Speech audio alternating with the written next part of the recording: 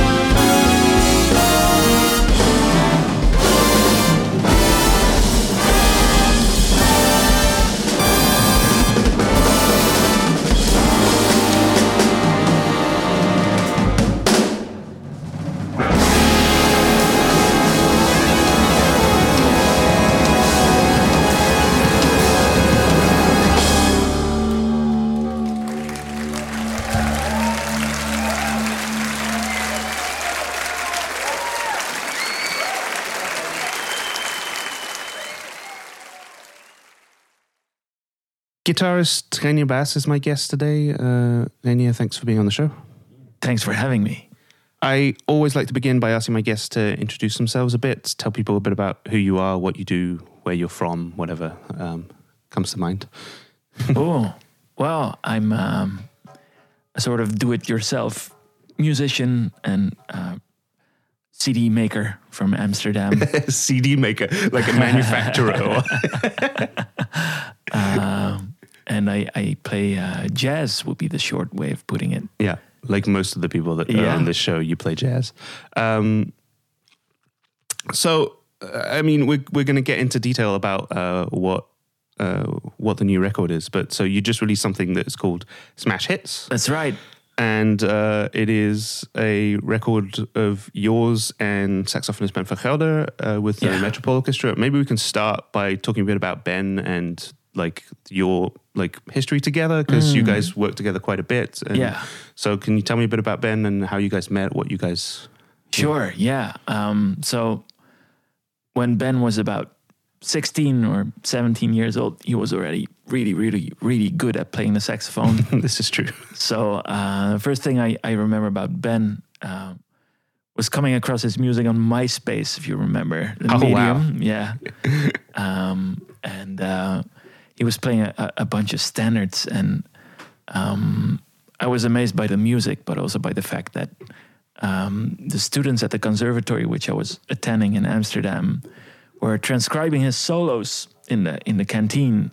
So everybody was kind of working on this 16-year-old person's saxophone solos, you know, which I thought was extraordinary. And so I'd been wanting to meet him and play with him, but he studied in New York at the time. Yeah. And so I didn't meet him until a few years later. And then we didn't get to play much until he moved back to Holland, which is around 2009, 2010. Yeah. And we've been playing a lot ever since in a bunch of different lineups. So duo, we're working on a duo record at the moment. Yeah. We play with legendary drummer Han Benink as a trio, which has been definitely one of the highlights. Yeah. And he played in my quintet with the illustrious title, the More Socially Relevant Jazz Music Ensemble. Mm-hmm. And then we got to do this project you just mentioned with the Metropole Orchestra. So, we've spent quite some time together musically, and too bad he's an asshole. I don't like him at all, but he sounds great. So sometimes you've got to. What do you think it is about you guys that matches so well musically? Because I think instinctively I would not have said that you guys are necessarily that similar of musicians, right? So is that an unfair statement? I don't know if that's agree. True. Yeah. It seems like there's maybe this is completely wrong, because obviously you guys are very versatile musicians, but there's a sense of a real calmness and economy of energy as far as Ben is concerned. Yeah. Whereas you're kind of this wild, more notes than you could ever and that's not a bad thing, but let's be clear. But how do you feel like that matches? Good question, man. I think it balances. We balance each other out, which is something we kind of felt from the very beginning. So like you said, I'm a pretty irreverent type of player. You know, pretty all over the place, and Ben has a lot of sort of lyrical overview, and he plays much more melodic, and his sound is one of the most important parameters. Whereas with my playing, it's probably more the rhythm and the harmony, and so it balances. We balance each other out in terms of improvisation, but also in terms of writing. So he has a very minimalist approach to writing as well, which is super inspiring, and which is definitely a side of myself that I should develop more. So that's been a learning experience. Whereas I can kind of try to get the crazy out of Ben, you know. No, it's true. It seems to work. I mean, I hear it, obviously. I'm interested in how you came to that. Like, what is, as far as I'm concerned, it seems like quite a unique like approach to the guitar. Maybe that's not true. Maybe it's just that I'm not aware of the where that comes from. But do you like what? It's definitely one of a kind. Pat. Yeah. No, but can you point to like how like your sound and approach to the instrument developed? So like, what is it that led you to this type of playing? There's a couple of things. So first of all, I'm not necessarily a person that listens exclusively to jazz music or jazz guitar in particular. Yeah. So I've always looked to the guitar tradition as a whole and not just limited to improvised music or jazz. So a lot of the textures and ideas come from stuff like flamenco and classical guitar. And I mean, Jimi Hendrix was my first love in terms of the electric guitar. And singer-songwriters, and it's kind of all through the tradition of the instrument, Brazilian music, you know, as opposed to the tradition of jazz per se or improvised music. So that's the first thing I try to look at. Yeah, search for inspiration in tradition that makes of sense. The instrument. I always feel like the guitar in jazz is, I mean, it has over the past 10, 15 years maybe like moved beyond that, but there's always been a sense of like, guys, there's so much cool stuff happening on your instrument outside of the idiom of jazz. Yeah. And also it's dumb, but like just the idea of, hey, you're playing a guitar that is an amplified instrument and like there's an amp and there is the possibility of throwing a bunch of pedals in between it, and like the amp becomes part of the instrument, and there's a whole like unexplored aspect of that. For sure, yeah. If you're just trying to like get this like cleanish acoustic tone, like the Wes Montgomery thing or whatever, definitely, that feels like an overemphasized thing. Yeah, right? we took a while to catch up, you know, because the guitar is a relatively new instrument in jazz. You know? Yeah, and so it took a while, but you're absolutely right. I just came across this guy called Blake Mills. I don't know if you've heard the name. No. He's a fantastic guitar player, and he's a virtuoso, but he plays very little notes, and he's more of a virtuoso in terms of sound and equipment and texture. So I think that's really cool. And he's the type of person that spent 2 weeks to get just the right mic and the right setup on his amp to get the right sound for a particular track, you know? Yeah. Which was a real kind of eye-opener, because until pretty recently, I was more the kind of person that plugged in his guitar and that was kind of it, you know? Yeah. So that's definitely an area that most jazz guitarists could explore more. Yeah. Yeah. And then like the idea of the density that I hear in your playing, like, can you point to anything specific that pushed you in that direction? Like there's like you say texture somehow. There's something about it that. Yeah, well, there's a few things. So I've tried to put some of my ideas into a system. So I try to be pretty systematic when I practice, and I have my ways of trying to develop ideas into vocabulary, and most of that texture kind of dense kind of stuff is a product of that. So for example, I use a lot of open strings, which is unfretted strings on the instrument, which ring very nicely, and they produce a lot of overtones, these kind of high crisp sounds, and they're instantly recognizable. So I tried to figure out ways of playing scales using as many open strings as possible, stuff like that. You know, that's interesting. That's the opposite of what you get taught as a bass player. Yeah. Well, same here. You know, I guess so. Yeah.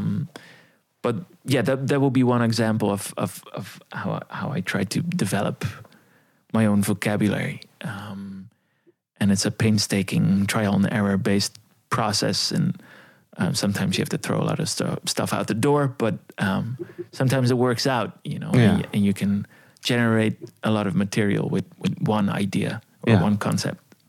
Sure. Let's maybe talk specifically about the record. I'm sure we'll get back to like more detailed stuff as the conversation moves on. But how did this project with the Metropole come about? Like, it's not like you can just call them up and say, "Hey, guys, do you want to do a thing?" Right? Like, how? Like, did they approach you guys? Well, I could ask you the same thing, you know. It's true. You've been working with them, with Tin Man. No, right? this is true, but that's why I'm interested in what. Yeah. So I think we were both very lucky to be able to work with them. First absolutely, of all, because they're one of a kind orchestra, you know. It's kind of a big band and symphony orchestra combination, but also the level, the musicians. You know, I thought it was, you know, really cool to be able to work with them. Yeah. And first time we did something together was during the Edison Awards, which is they call it the Dutch equivalent of the Grammys, but it's also equally, you know, a lot smaller than the Grammys. Sure. But still a great recognition and something I was really happy with. So I won this award called the Edison, and then the Metropole Orchestra does the award show, and they accompany all the artists that have won something, and so we got to play 2 songs, and that was great. And then the project developed from there. So they invited me back, and we were able to get Ben in on the, you know, how would you put that? In on the thing, the thingamajig. Yeah. And so that worked out great. And the record was actually recorded 2 years ago. Yeah. During a live show. So it took a while before we could put it out. But we're super happy how it all turned out. No, definitely. So how did the maybe this is the most obvious question as far as working with an orchestra is concerned, but how did the arranging process go? Did you have a hand in that? Like, was it, I suppose also, like, how did you select the repertoire? Was it kind of, the album is called Smash Hits, and it feels like it kind of has that kind of compilation of the best of, like, you and Ben's music to a certain extent? Yeah, for sure, yeah. Did you, because obviously they've got a whole, like, stable full of arrangers over there. Yeah. That's probably the wrong word, but like, how did that go about? So we got a short list with the names of a bunch of arrangers, and then we got to do some research and listen to some stuff that they'd done for the orchestra, and we were pretty, you know, it was a pretty easy decision. There were a couple of people that really stood out that would be a perfect fit for our music, and one of them was a guy called Geert Herman Ortler, which is an amazing arranger, but also a great composer. He was born in Bolzano in South Tyrol, lives in Vienna now. Yeah. And he's a character, you know. He dresses in a 3-piece suit no matter the weather. And he has this Dali type mustache. And wow.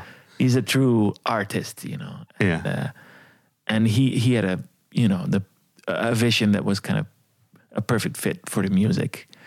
And then there was Christian Elsässer, also the conductor of the project, who did a great job arranging some of the music. And a Dutch guy who was also the conductor of the jazz orchestra of the Concertgebouw, a great arranger called Rob Horsting.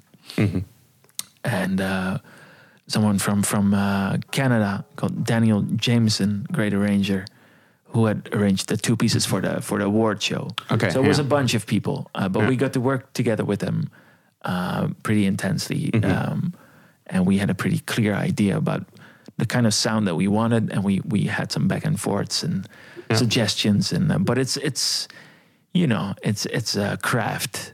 It's really.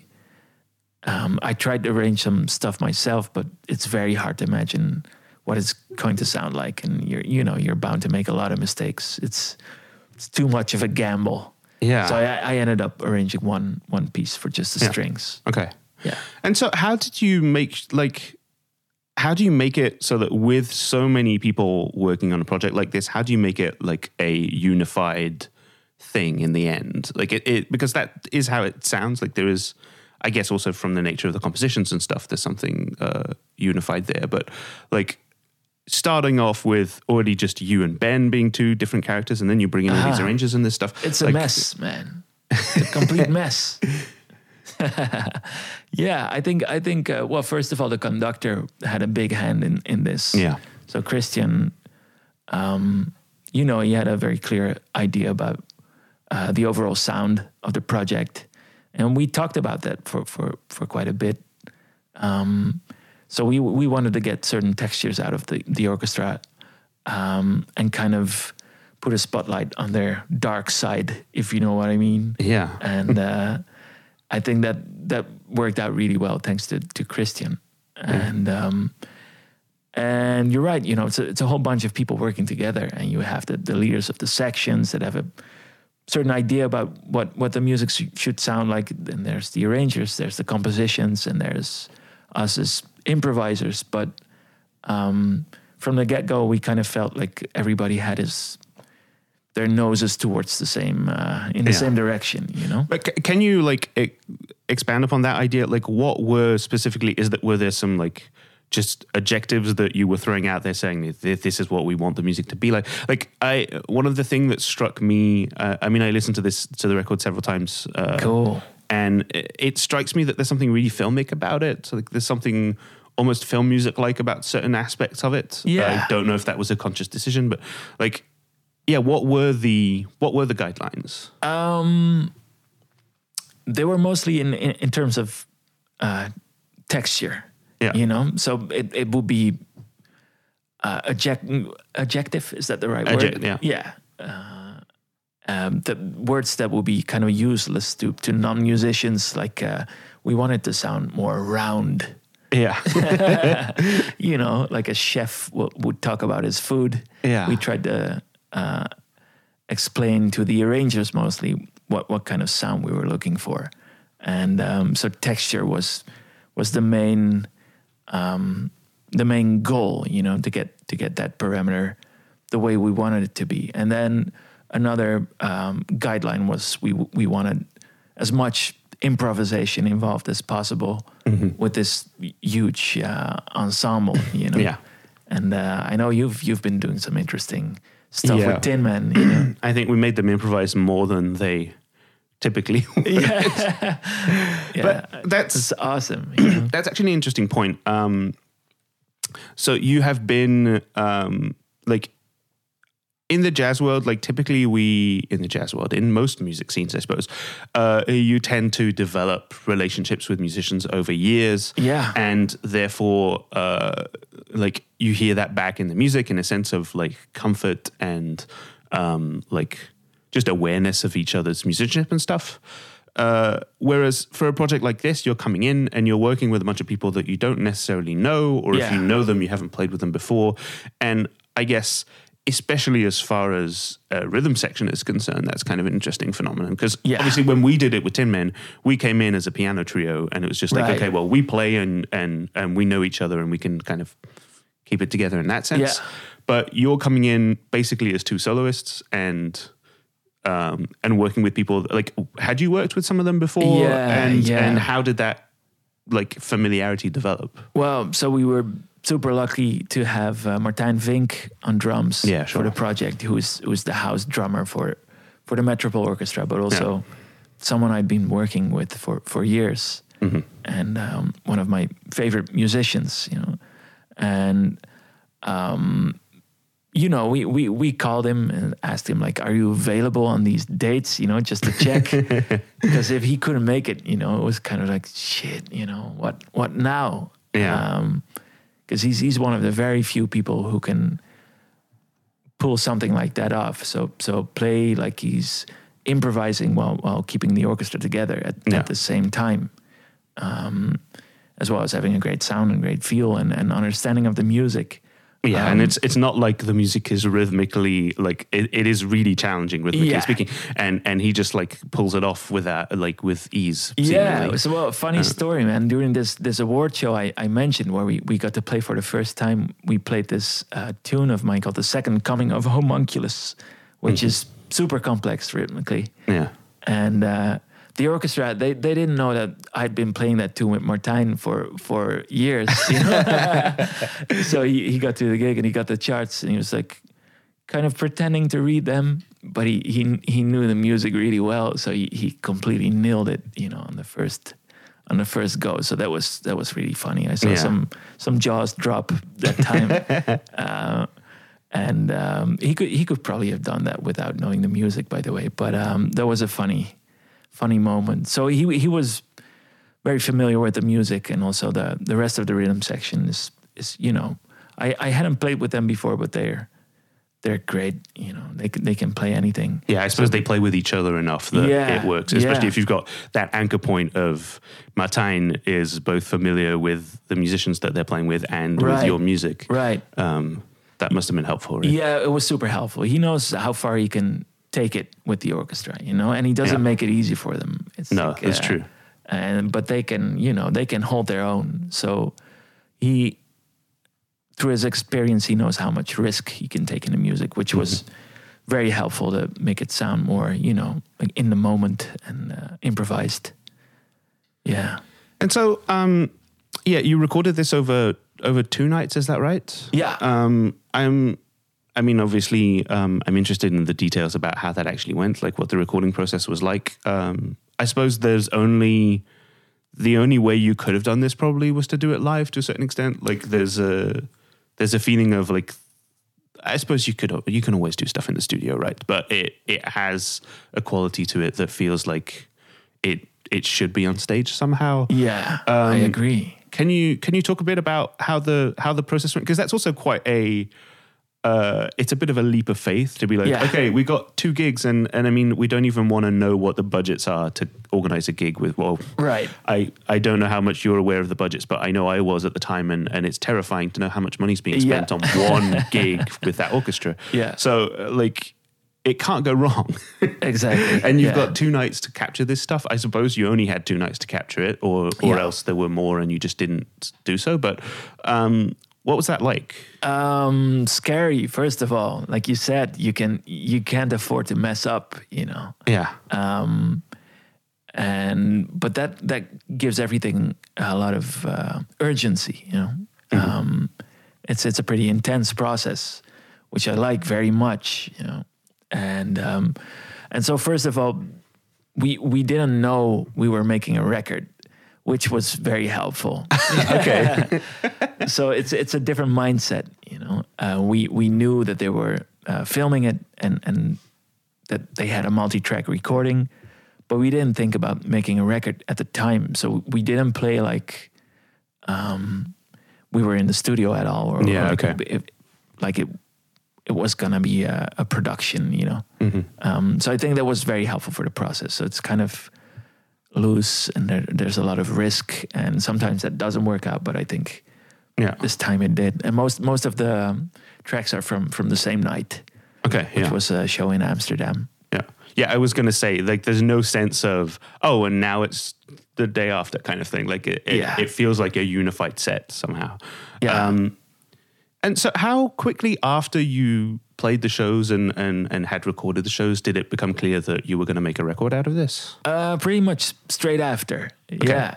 Because we were very excited. And then it was a 2-year process to make it happen. Yeah.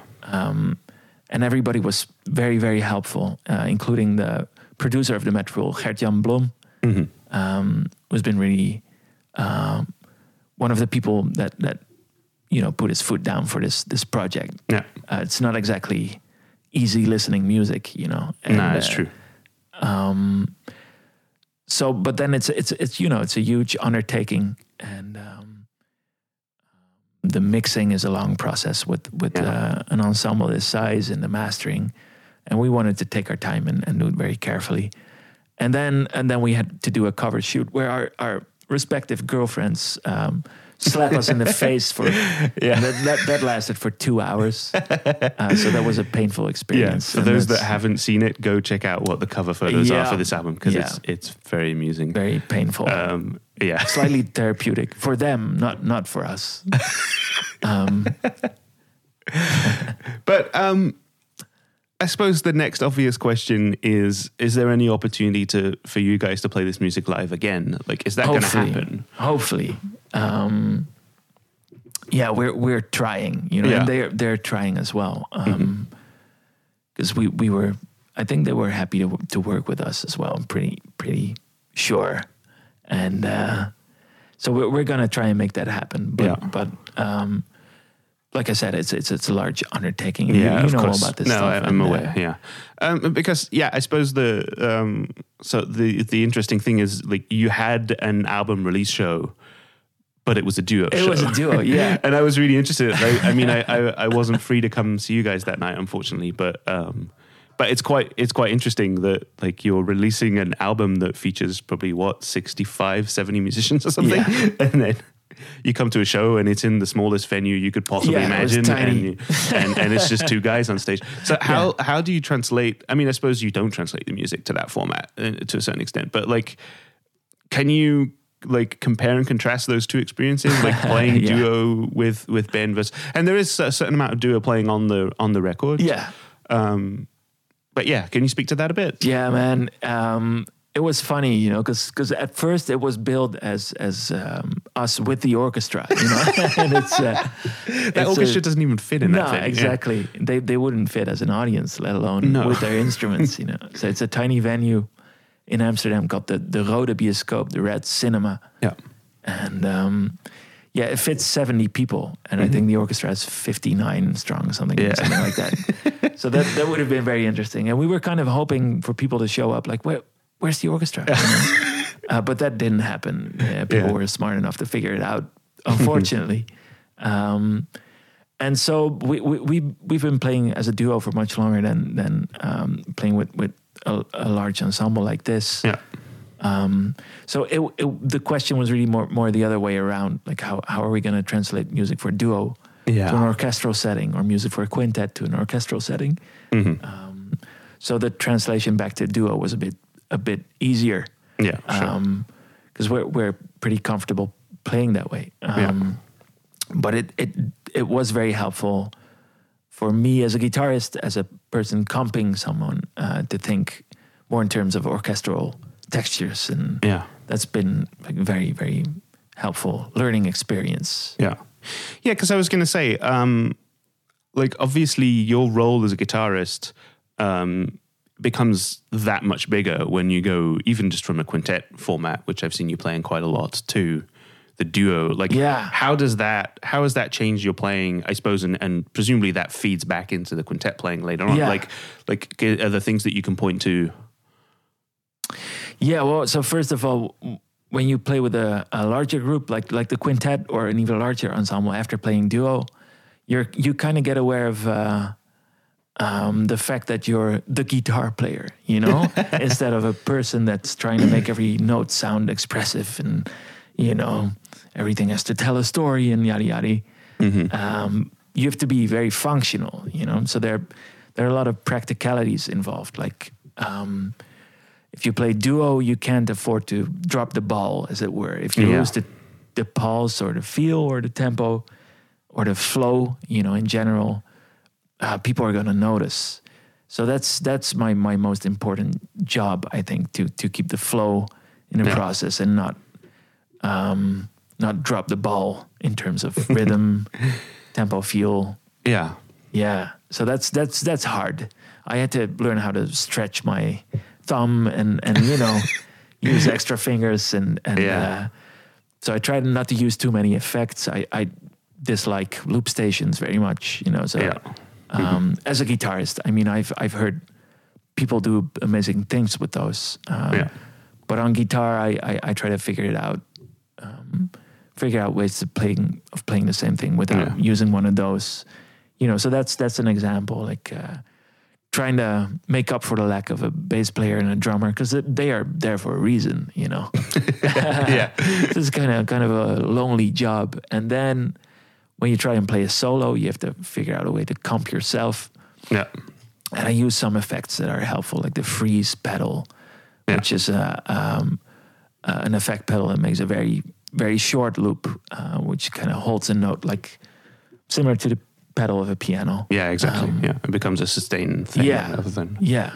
No, I always like... I'm sure people have heard me say this before, but I always feel like the loop station kind of imposes an aesthetic on the music to a certain extent, which I find problematic at times. Like, it's fine if you... But as soon as you introduce a loop station, you're making loop station music, and that tends to be very restricting in terms of form and in terms of, like...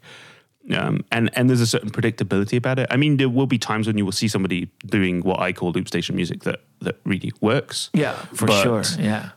It does have that certain sense of, okay, well, we know exactly what's going to happen because you just recorded a 4-bar loop. So you're going to record 4 or 5 more of those, and then you're going to improvise on top of it, and then we can all go home. Right. And that is, I suppose, interesting in itself up to a certain extent. Yeah. And that's why I like to hear you say that, because it's interesting too. Well, yeah, to be a bit more nuanced, you know, it's a tool, you know, so it really depends on what you do with it. But on a personal level, that hasn't really worked out for me, exactly for the reasons you just mentioned. Yeah, because you get this layered type of composition and, or arrangement more, and it becomes fixed, and it's an idiom that you kind of have to then try to break out of rather than fall into the trappings of it. But there's, like, moving on from the orchestra stuff, there's a thing that you've been doing lately, which is a lot of solo playing and a lot of, like, short video pieces. I've been seeing on Instagram, and as far as I understood, you're calling this the Minute Music project. Yeah, it's a pun. It's either minute music or minute music. Right. But no one got that so far. So I should probably reconsider. You probably need to say it. Can you talk about that a bit? It's kind of a cool thing.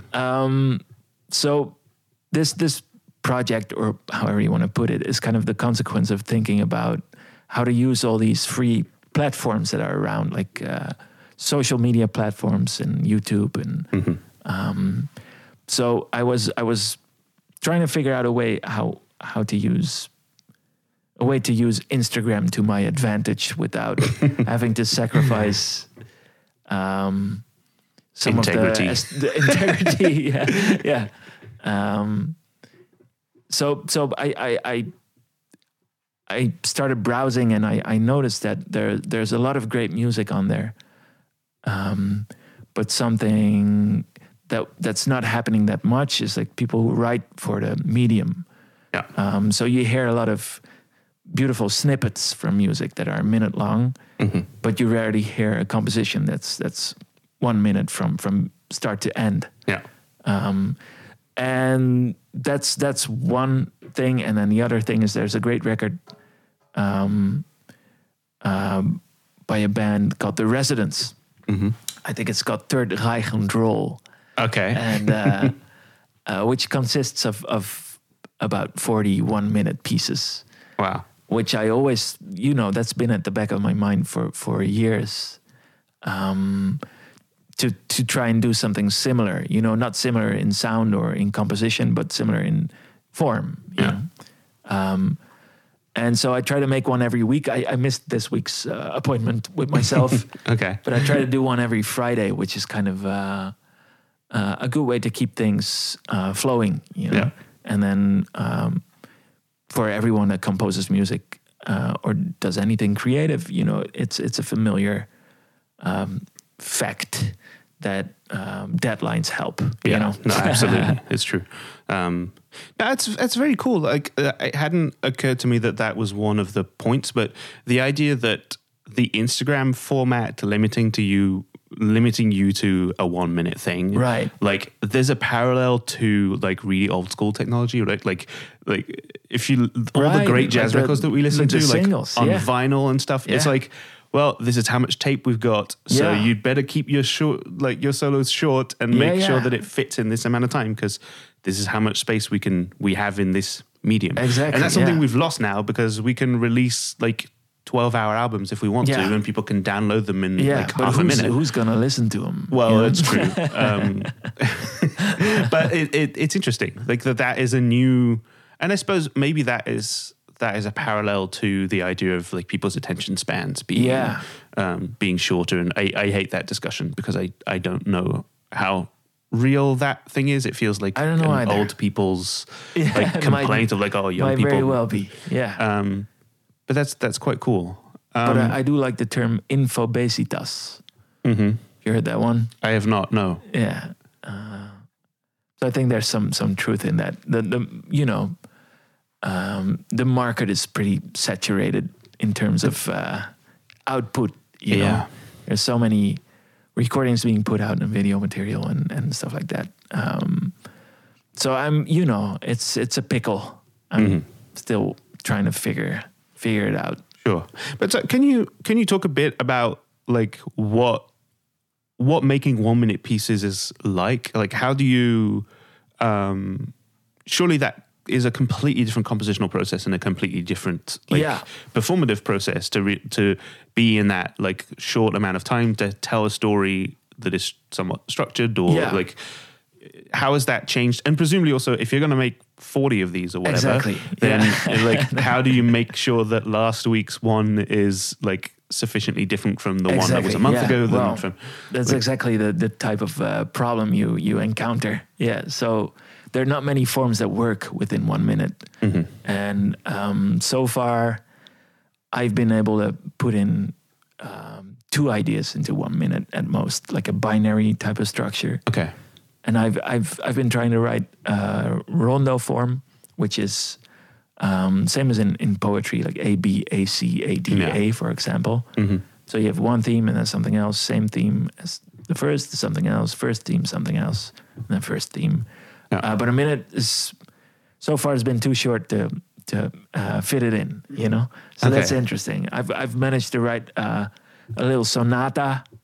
So that works because it's sort of binary with a little development section. Yeah. And it's really hard to find variation in terms of form, you know? Mm-hmm. So that's the first challenge. But then you can have compositions that are based on texture, and they can last a minute and still be interesting.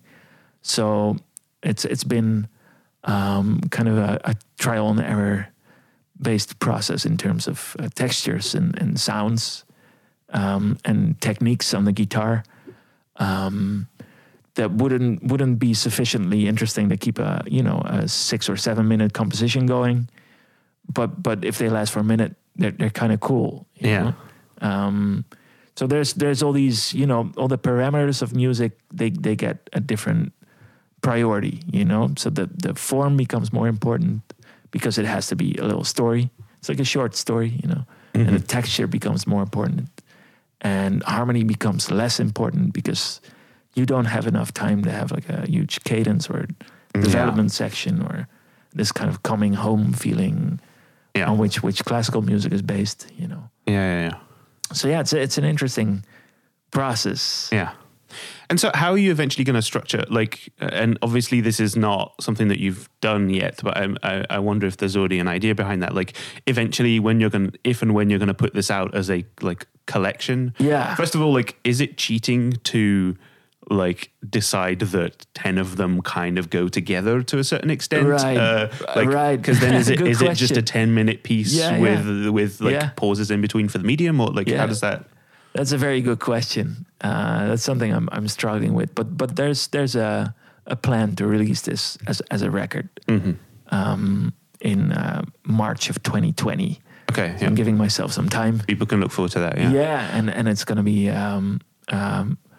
different lineups. Some stuff is going to involve barrel organ and cool. Most of the stuff is guitar based, but also some band stuff and some string stuff and and a little suite. So There's 5 pieces that fit together, which is kind of cheating for sure. But then again, I suppose usually people write a suite and it becomes a 40-minute album. Right? Right? So if you write a suite and it's 4 minutes long, that's also like an innovative form of a suite. Yeah. So I might put those tracks apart on the record. You know, we'll see. But you're absolutely right. That's one of the big questions. Have you spoken to? I mean, I heard you say the word barrel organ. Have you spoken to Bram Stadhouders about that thing? Because I'm sure he has some pointers for you. Oh, cool. And obviously, playing guitar and barrel organ is his speciality nowadays, I suppose. Yeah. So that there might be something to explore there. Yeah. Cool. I'll let him know for sure. Also, I'm gonna try to hire one of these old draaiorgels. Exactly. The big one. Yeah. But that's pretty much what he did, right? Like he has this huge... Shit.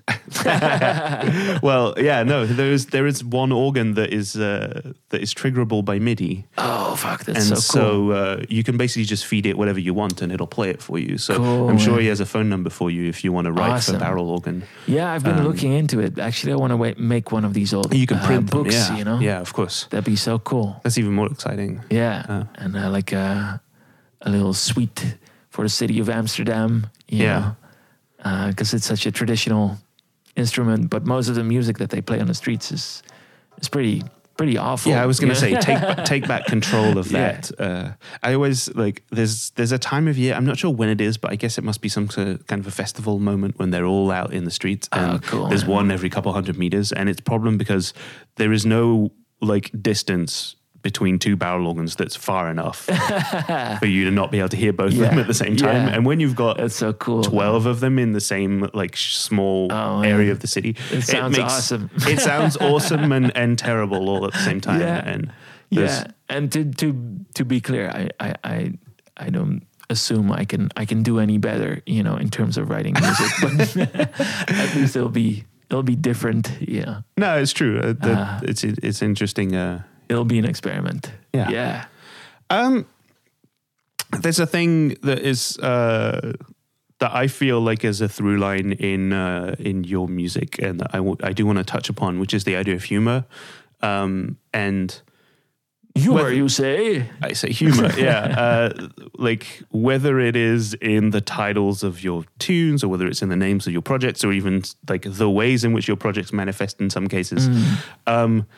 Has that always been something that you just thought, this is part of what I do, or like how is there any thought behind that? Good question.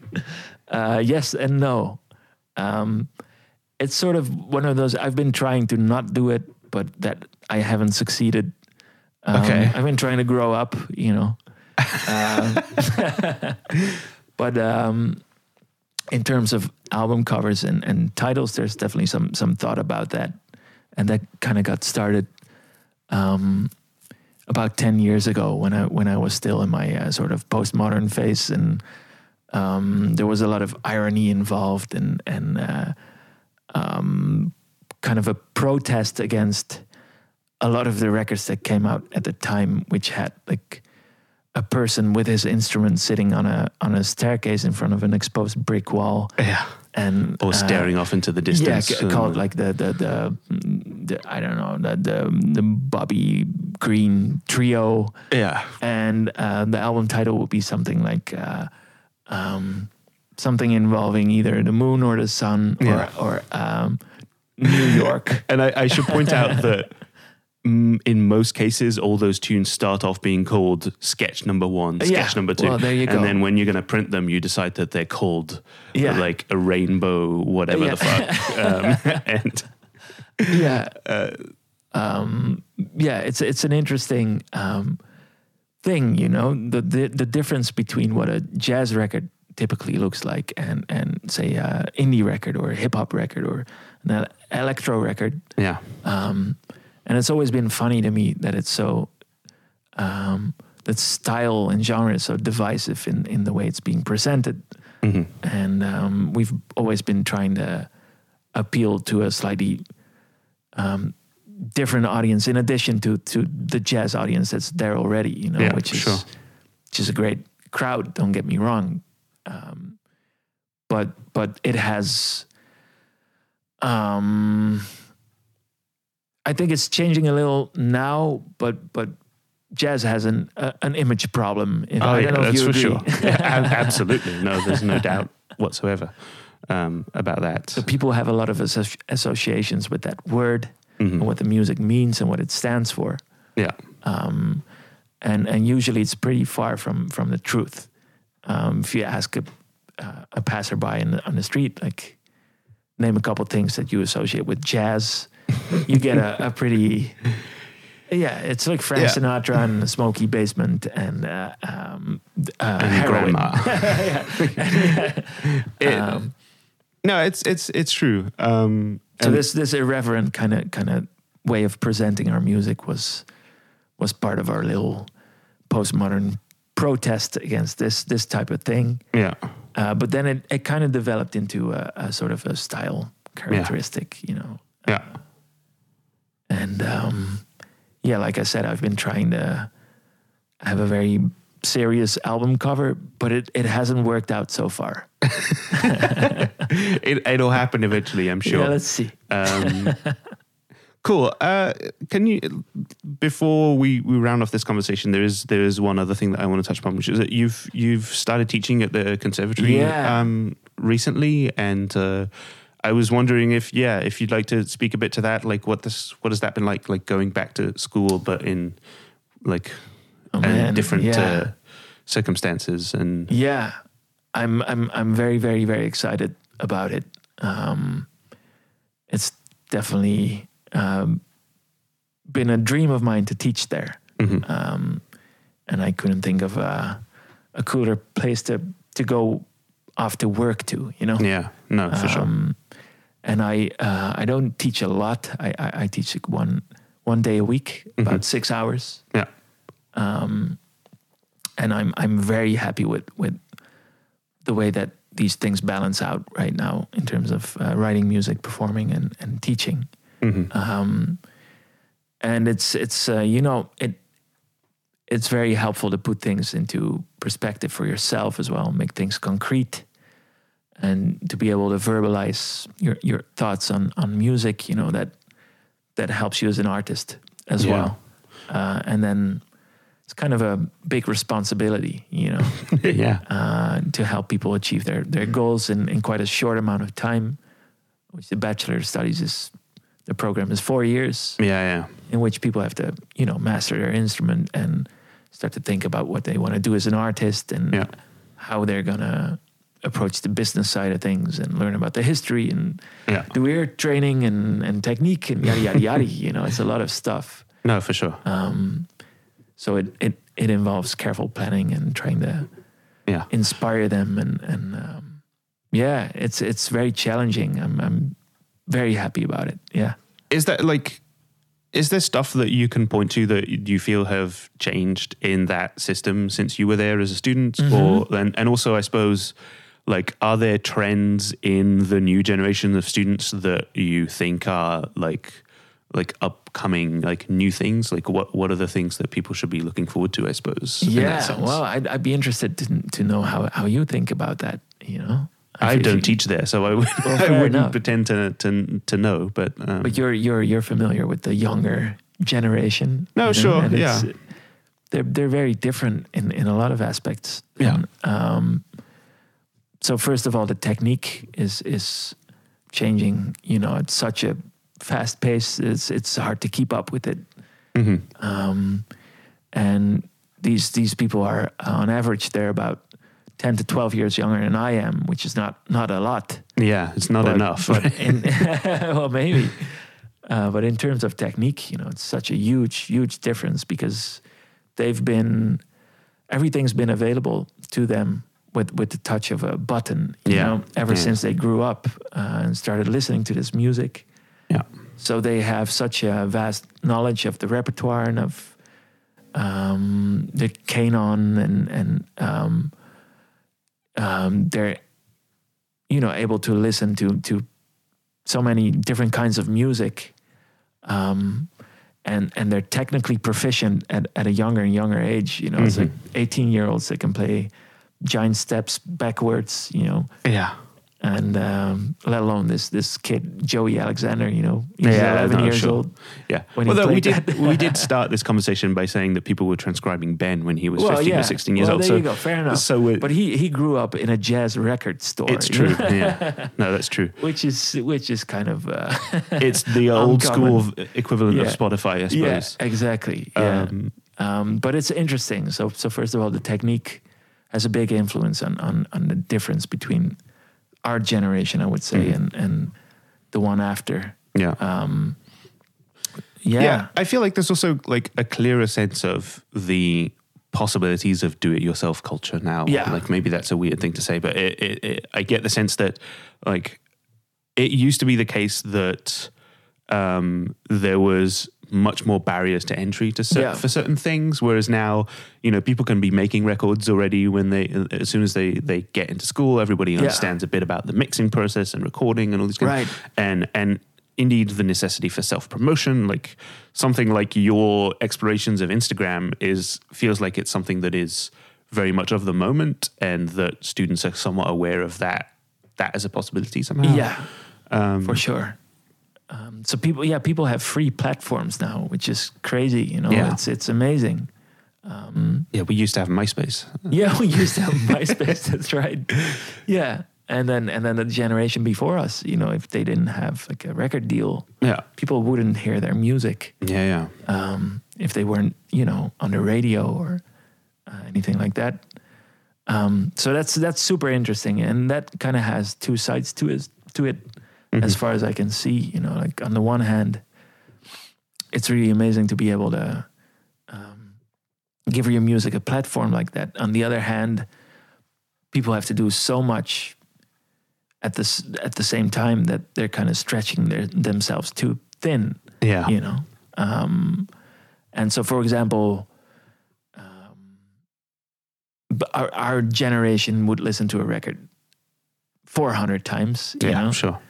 And they'll listen to 400 records once. Exactly. Which is a very different approach, and I'm not saying one is better than the other, but I'm just very interested to see where all this is gonna lead us. Yeah, I wonder if we're losing that. Again, I feel like I'm going to sound like an old man right now. But I was thinking the same thing. I wonder if we're kind of losing that, like, period of innocence to a certain extent, where you're in school and all you do is music, and like just the abstract idea of music is enough to drive you for 4-6 years, however long you study. Whereas nowadays they already all have a sense of, but I should also be like getting a YouTube following, and I should also be like doing like making projects and printing flyers and booking gigs and whatever. I don't know. We'll have to see, like in the long run, how those things are going to. Yeah. It's many changes, and also promoters expect you to promote your own shows. Yeah, absolutely. And at the same time, you are being told by the previous generation that you need to not ruin everything for everyone by playing for $50 everywhere. So it's a difficult thing. I suppose the money problem. Yeah. No, but I suppose there's a parallel also to be seen between like when jazz education changed from you play your ass off until Art Blakey notices you and he takes you on tour, and then on stage you get to learn how to play. Yeah. And now there is basically no such thing as that. I mean, there's probably 4 or 5 band leaders in the world that can still be like, you there, kid, come, I'm going to tell you how you play the changes to whatever, and besides that, it's just you go to an institution, and there's probably a switch happening there as well. For sure. I suppose. Yeah. Is there, before we end this conversation, is there any other stuff that we haven't mentioned, any work as a sideman that you're up to? I don't know. I'm sure there's tons of things you're busy with, but anything people should go check out? Well, I'm starting a new band with one of your fellow countrymen, Kit Downs. Oh, very cool. And with Jonas Burkwinkle on drums. And Kit is a great organ player. But, but he plays everything that has keys, you know. Yeah. And so I'm excited about that. We're going to do our first little gig in Amsterdam in January, I think, or early February. Okay, great. At the BIM House. Yeah. and at the cafe. Mm-hmm. And Kit's gonna be playing the Hammond, and Jonas Burkwinkel playing the drums. And I would urge people to check out Kit's solo record. Yeah, on definitely. ECM. Yeah. It has this beautiful word as a title, but it eludes me at the moment. I also don't. It's not oblique, but it's something of that. Yeah, I'm sure people will find it. It's solo church organ, and it's incredibly pretty. Yeah. Cool. I suppose that already kind of serves as a recommendation, but I suppose maybe if there's anything else, I like to end the conversation by asking people if there's something that they think people should check out. It doesn't necessarily have to be your upcoming Sidemen's records, but it could be. I don't know if there's anything else that comes to mind that you think people should go. Tin Man and a Telephone. Okay, well, seriously, that's a bit self-serving for me, but fair enough. No, I mean, there's kind of a group of people in and around Amsterdam nowadays that I'm very, very excited about. There's a bass clarinet player called Joris Roelofs. Yeah, he has been on the show. He's been on the show talking about his duo with Han. Yeah, well, I was going to mention that record. With Han Benink. Sure. The drummer we mentioned before, legendary. I think he's 76 years old now, but he looks like 31. Yeah, exactly. And acts like 12 or something.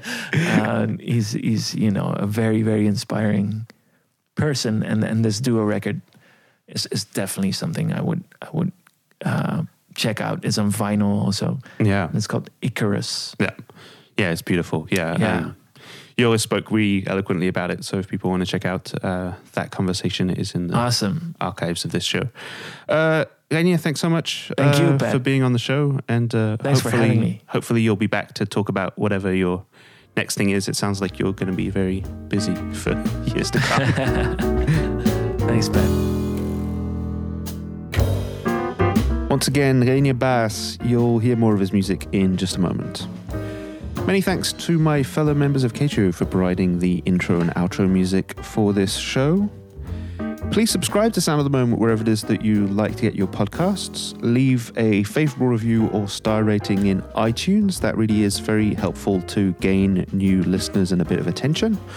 If you know anybody who would be interested in listening to this kind of content, please let them know. Word of mouth is also a very helpful way to grow the listenership.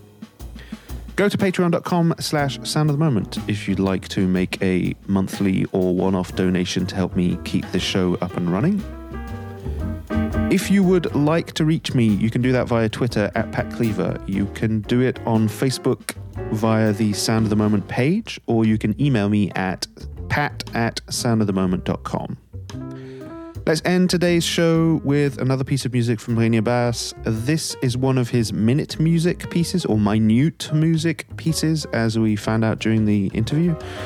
It's entitled Filter, and he described it to me as an improvisation for guitar, coffee filter, and sympathetic piano strings. Thank you so much for listening. I'll be back in 2 weeks with another episode of Sound of the Moment.